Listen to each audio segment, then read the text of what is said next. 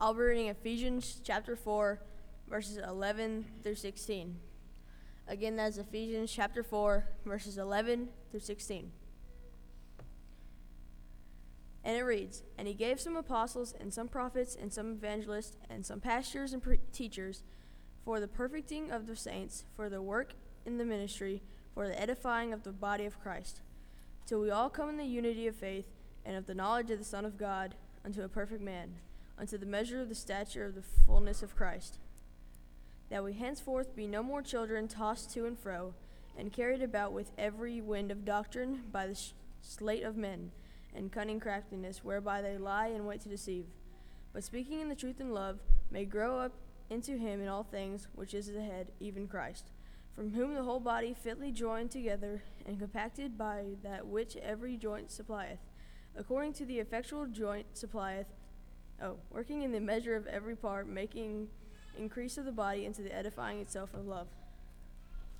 Tonight we are privileged to have Tyler Boyd. He and Heather and Elijah are now with us, have been now for a few months, and we're certainly glad they are. And he's going to preach for us tonight, and we look forward to that. Some of you, as I mentioned before, may have heard his granddad, Brother James Boyd. I had the privilege of hearing him several times, and he has a lot of good material written, and so we're glad now at this time Brother Tyler Boyd is going to come and preach for us. Come ahead, Tyler.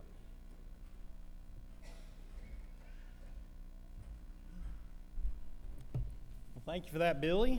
But before we get started with our lesson, I want to add something to that. You know, whenever it gets time for the lesson, let's remember it really doesn't matter what I say. What I say isn't important. What matters is what we study from this. And for that reason, make sure you have this in front of you. Make sure you're opening it up and looking at the verses along with me. And if I say something that's not there, you have full permission to just ignore what I say. But don't ignore this. Let's make sure, we are still worshiping right now, and we're worshiping by studying God's Word. So let's make sure we focus on that. Stop acting like a child. Have any of you ever heard that phrase before? Any of you teenagers, have your parents ever said that to you, to stop acting like a child? Or maybe some of you parents, have you ever used that phrase towards your children? Or maybe some of you remember someone saying that phrase to you at some point in the past. We know what that phrase means.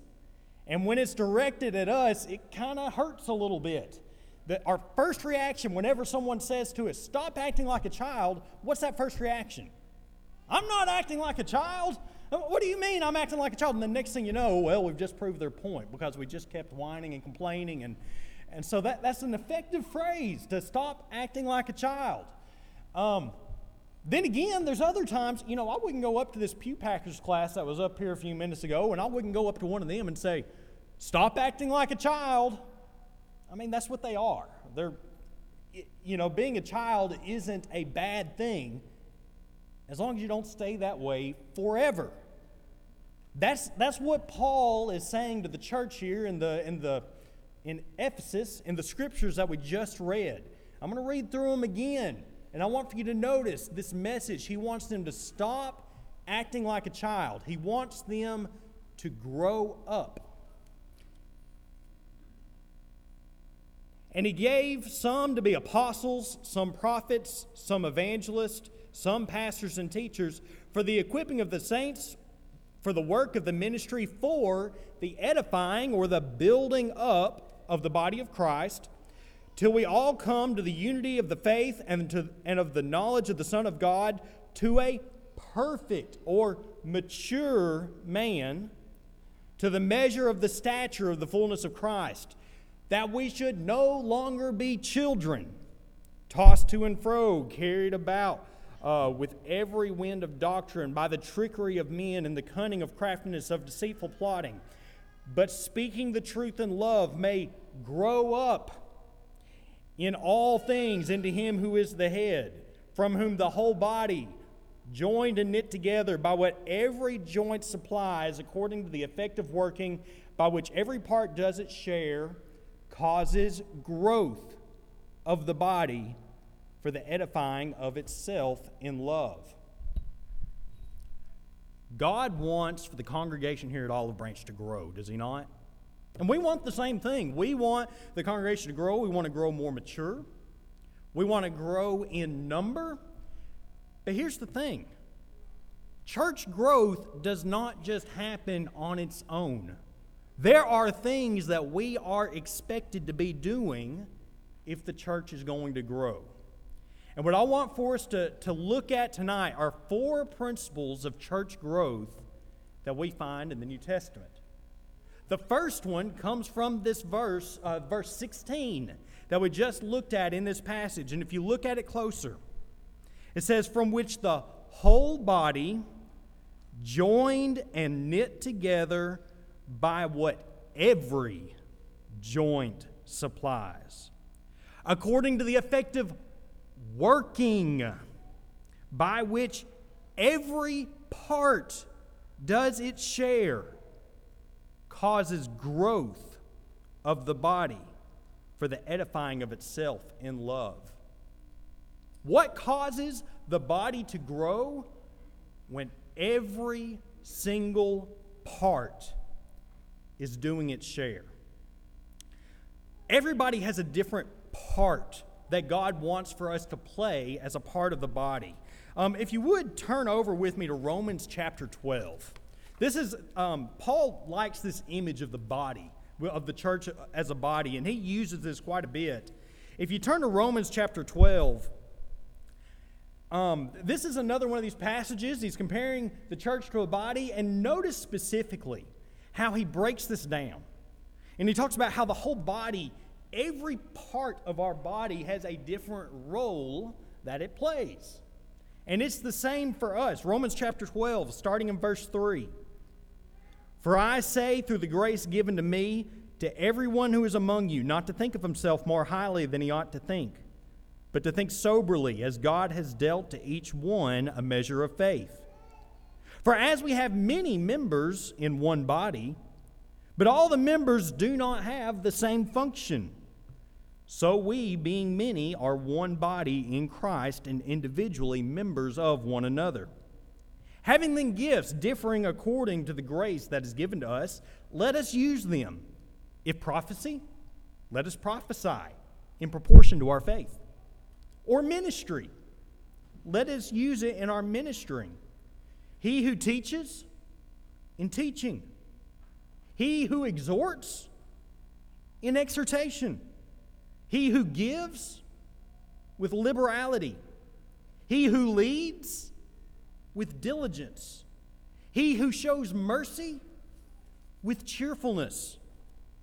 We are all different parts of the same body, and we all have different functions. If your function is that, if you like to get up and teach classes, if that's what you're good at and that's what you're comfortable with, you need to be doing that. Maybe your part in the body is you write letters to anybody who needs encouraging. You need to be doing that. Maybe your part of the body is you're the one that looks for young people when they're visiting here for the first time, and you make sure that you and 3 or 4 other friends go and welcome them and invite them over to sit with you. You need to be doing that if that is your part of the body. It may be organizing things. It may be saying an encouraging word to somebody. It may be that you don't really like talking to many people. You're not comfortable with that. But you are very regular and diligent in opening up the church bulletin every single day and praying through all those names of people that need praying. If that's what you do, you need to be doing that. And you probably know what it is that you need to be doing better than anybody else. But everybody, if we want the church here to grow, that includes you doing whatever it is that you need to be doing. And I don't know exactly what that is for everybody, but you do, and you better be doing your part. Look at 1 Corinthians chapter 12. This is another spot where Paul uses this imagery of the body. Chapter 12, I'm going to read it. It's kind of a longer section, but I think it's important to read the whole thing. What we're looking at, and what I want for you to be thinking about is, what would happen to the church here if you didn't do what you need to be doing? If you didn't fulfill your function as a part of the body? 1 Corinthians chapter 12, starting verse 12. For as the body is one and has many members, but all members of that one body, being many, are one body, so also is Christ. For by one Spirit we were all baptized into one body, whether Jews or Greeks, whether slaves or free, and have been made to drink into one Spirit. For in fact, the body is not one member, but many. If the foot should say, because I am not a hand, I am not part of the body, is it therefore not of the body? And if the ear should say, because I am not an eye, I am not part of the body, is it therefore not of the body? If the whole body were an eye, where would be the hearing? If the whole were hearing, where would be the smelling? But now God has set the members, each one of them, in the body just as He pleased. And if they were all one member, where would the body be? But now indeed there are many members, yet one body. And the eye cannot say to the hand, I have no need of you. Nor again the head to the feet, I have no need of you. No, much rather, those members of the body which seem to be weaker are necessary. God has put you where you are in the body for a reason.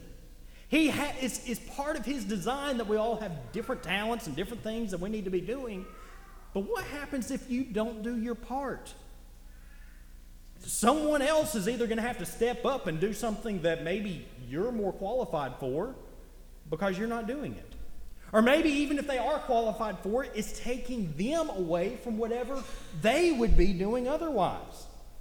If every single person in here is not doing their part, the congregation here will not reach its full potential. Every part of the body has to do its part. And according to Ephesians chapter 4, when everybody's doing their part, what happens to the body? It grows. Now let's move on to principle number 2. This comes from Colossians chapter 2, verse 15. Again, Paul's going back to this image. Verse 19. He's going back to this image of the body. Colossians chapter 2, verse 19. Now, I am going to back up a little bit because I want you to get the context. As he's writing to the church in Colossae, they've got all kinds of problems going on. They've got different people encouraging the church to focus on different things, to focus on different outward rituals and different worldly principles, and everybody's trying to pull the church in different directions. And Paul encourages them, okay, if you're a body, make sure you hold fast to the head. I'm going to start reading in Colossians chapter 2, verse 15. Having disarmed the principalities and powers, he made a public spectacle of them, triumphing over them in it. So let no one judge you in food or in drink or regard to a festival or a new moon or a Sabbath, which are shadows of the things to come, but the substances of Christ.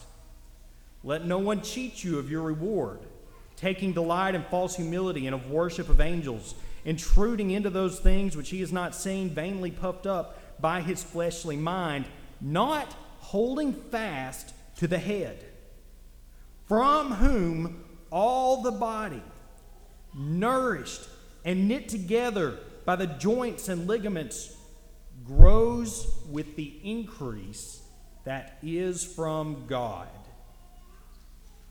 Our growth has to come from holding fast to the head. Our increase as a congregation doesn't come from our own strength. The increase is from God.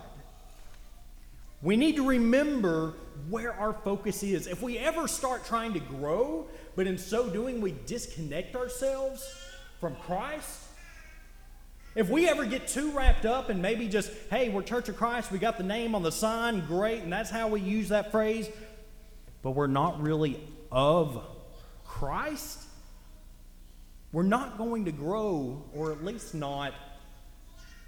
we're not going to grow stronger and more mature in the way that God wants us to. But if we do hold fast to God, He will give the increase. I want to read through just a few short scriptures, and every one of these mentions how our strength is not from ourselves. It comes from the head. It comes from God. It comes from Christ. Philippians chapter 2, verses 12 and 13. Therefore, my beloved, as you have always obeyed, not as in my presence only, but now much more in my absence, work out your own salvation with fear and trembling. For it is God who works in you, both to will and to do his good pleasure. Philippians 4:13. I can do all things through Christ who strengthens me.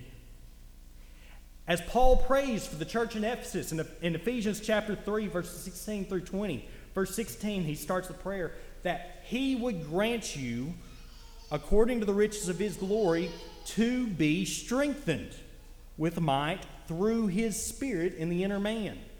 And if you skip down to verse 20, now to him who is able to do exceedingly abundantly above all that we ask or think, according to the power that is at work in us.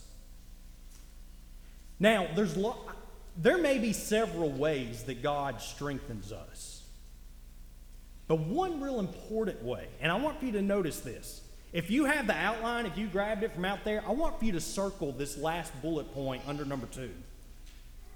One of the ways that God gives us strength as a church is through the strength that we give to each other. One of the ways he comforts the church is by us sharing that comfort with others. 2 Corinthians chapter 1, verses 3 through 5. Blessed be the God and Father of our Lord Jesus Christ, the Father of mercies and the God of all comfort, who comforts us in our tribulation, that we may be able to comfort those who are in any trouble with the comfort by which we ourselves are comforted by God. For as the sufferings of Christ abound in us, so our consolation also abounds through Christ. We need to be sharing God. When we're strengthening each other, that's one way that God is working through us to strengthen his church. Which leads us to the third principle of church growth. If the church is going to grow, the strong must bear with the weak. I love preaching on Sunday nights. The numbers aren't usually as big on Sunday nights, but the group that's here, you know you're around some amazing Christians that can encourage you and strengthen you. If you're a stronger Christian, you need to be looking for opportunities to strengthen and encourage others. Now, I want to turn real quick, the book of Proverbs. There's a principle here. It might seem a little strange at first, but I think it's important for us to get. Proverbs chapter 14.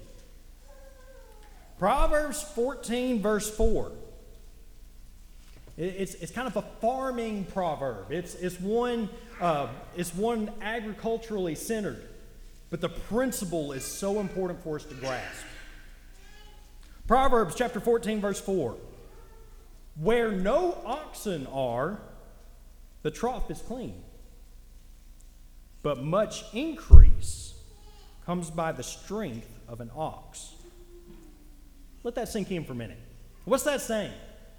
If you want a clean trough, if you want to keep your barn all nice and neat and in order, it's easy. Don't buy an ox. Don't go to work. Don't try to plant a bigger crop. Just let it go, and guess what? It's going to be nice and neat, and everything's going to be great. But if you want a bigger crop, if you want a bigger harvest, you better buy an ox. You better just take the mess that comes with it. If you want the church here to be easy, if you want for the church to not have any problems and to not have anything that kind of is uncomfortable, easy. Don't work. Just go through the motions. Don't rock the boat. Just go along. That's fine, and it'll be nice and neat and easy. But if you want the church to grow, guess what? A growing church has more babes in Christ. A growing church has more weaker Christians as a part of that body. And along with it, more problems.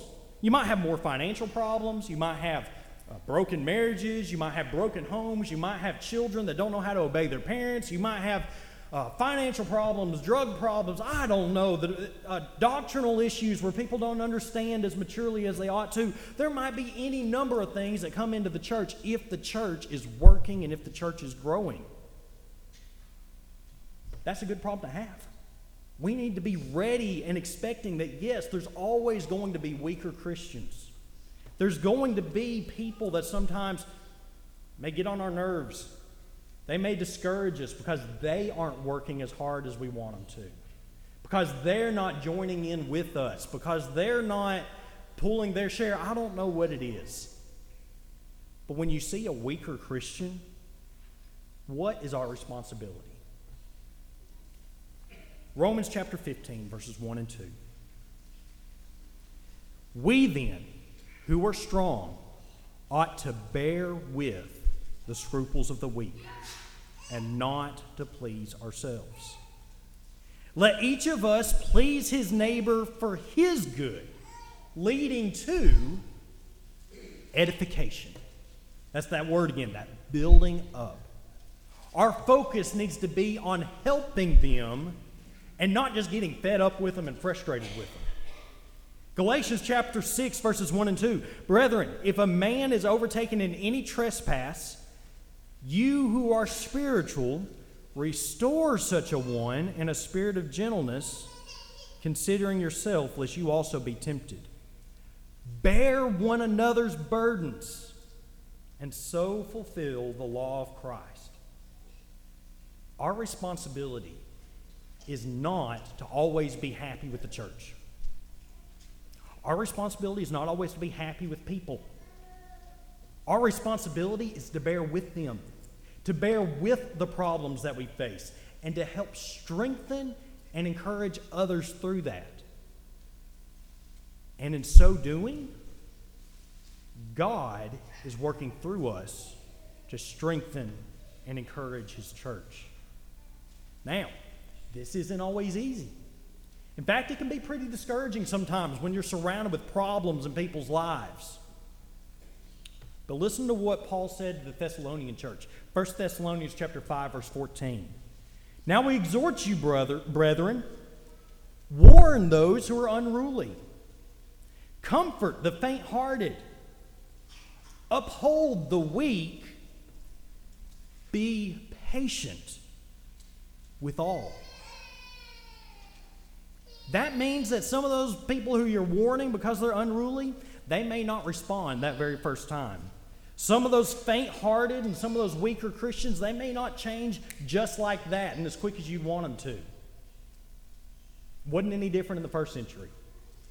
But Paul, the Holy Spirit, through Paul, encourages us, be patient with all.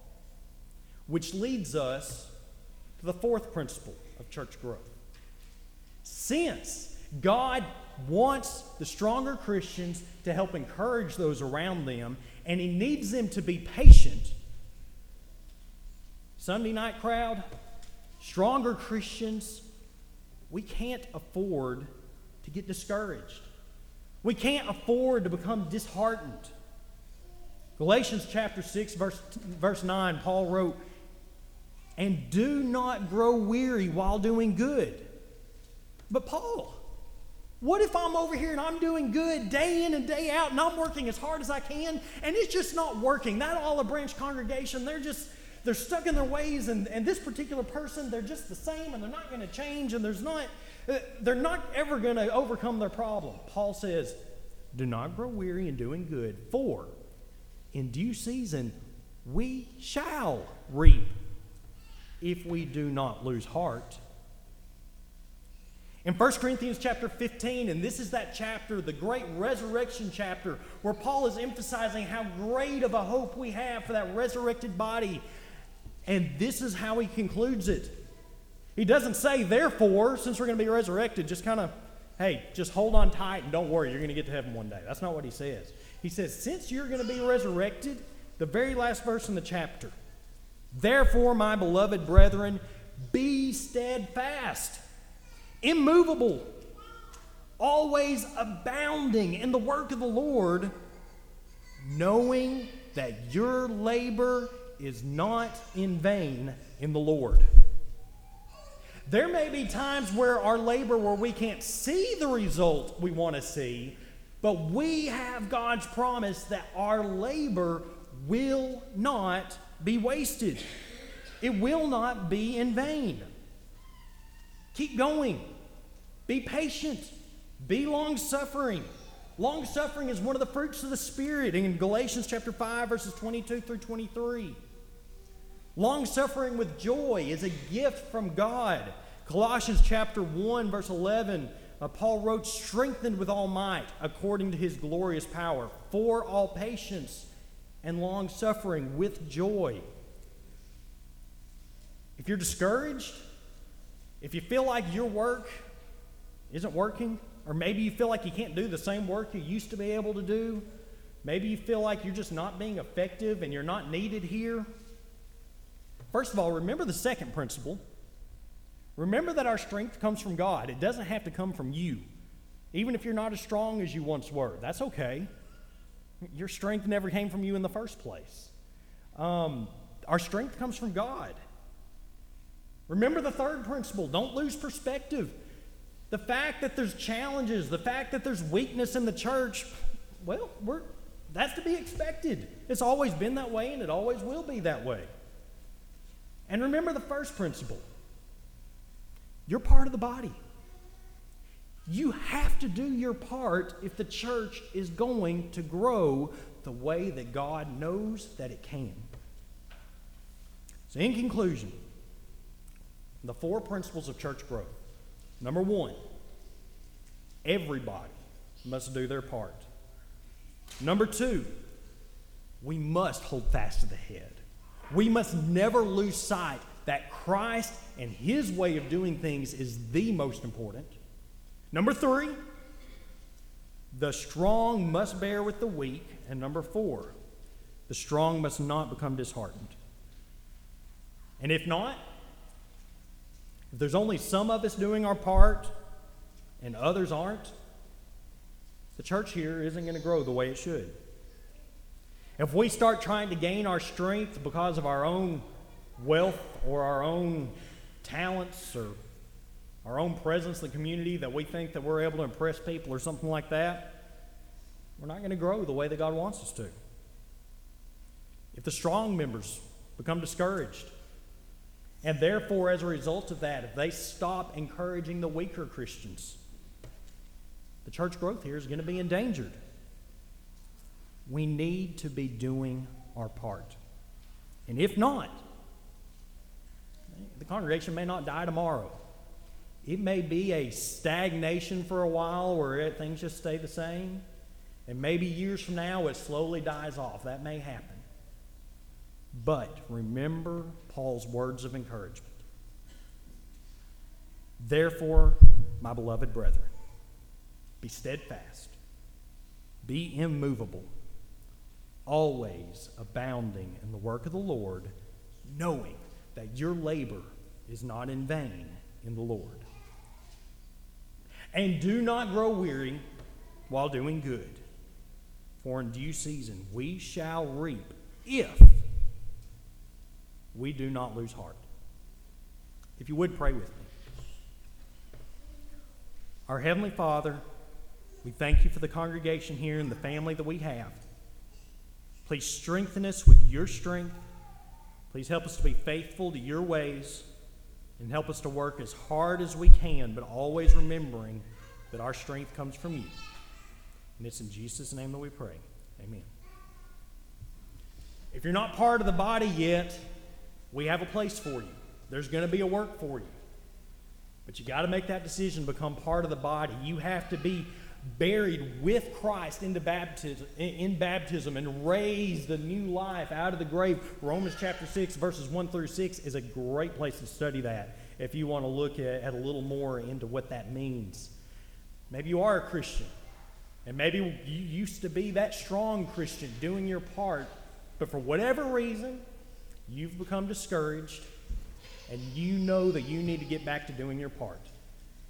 If you need for God to strengthen you, if you want for God to strengthen you through us and the encouragement we can give you, please come this evening while we stand and while we sing.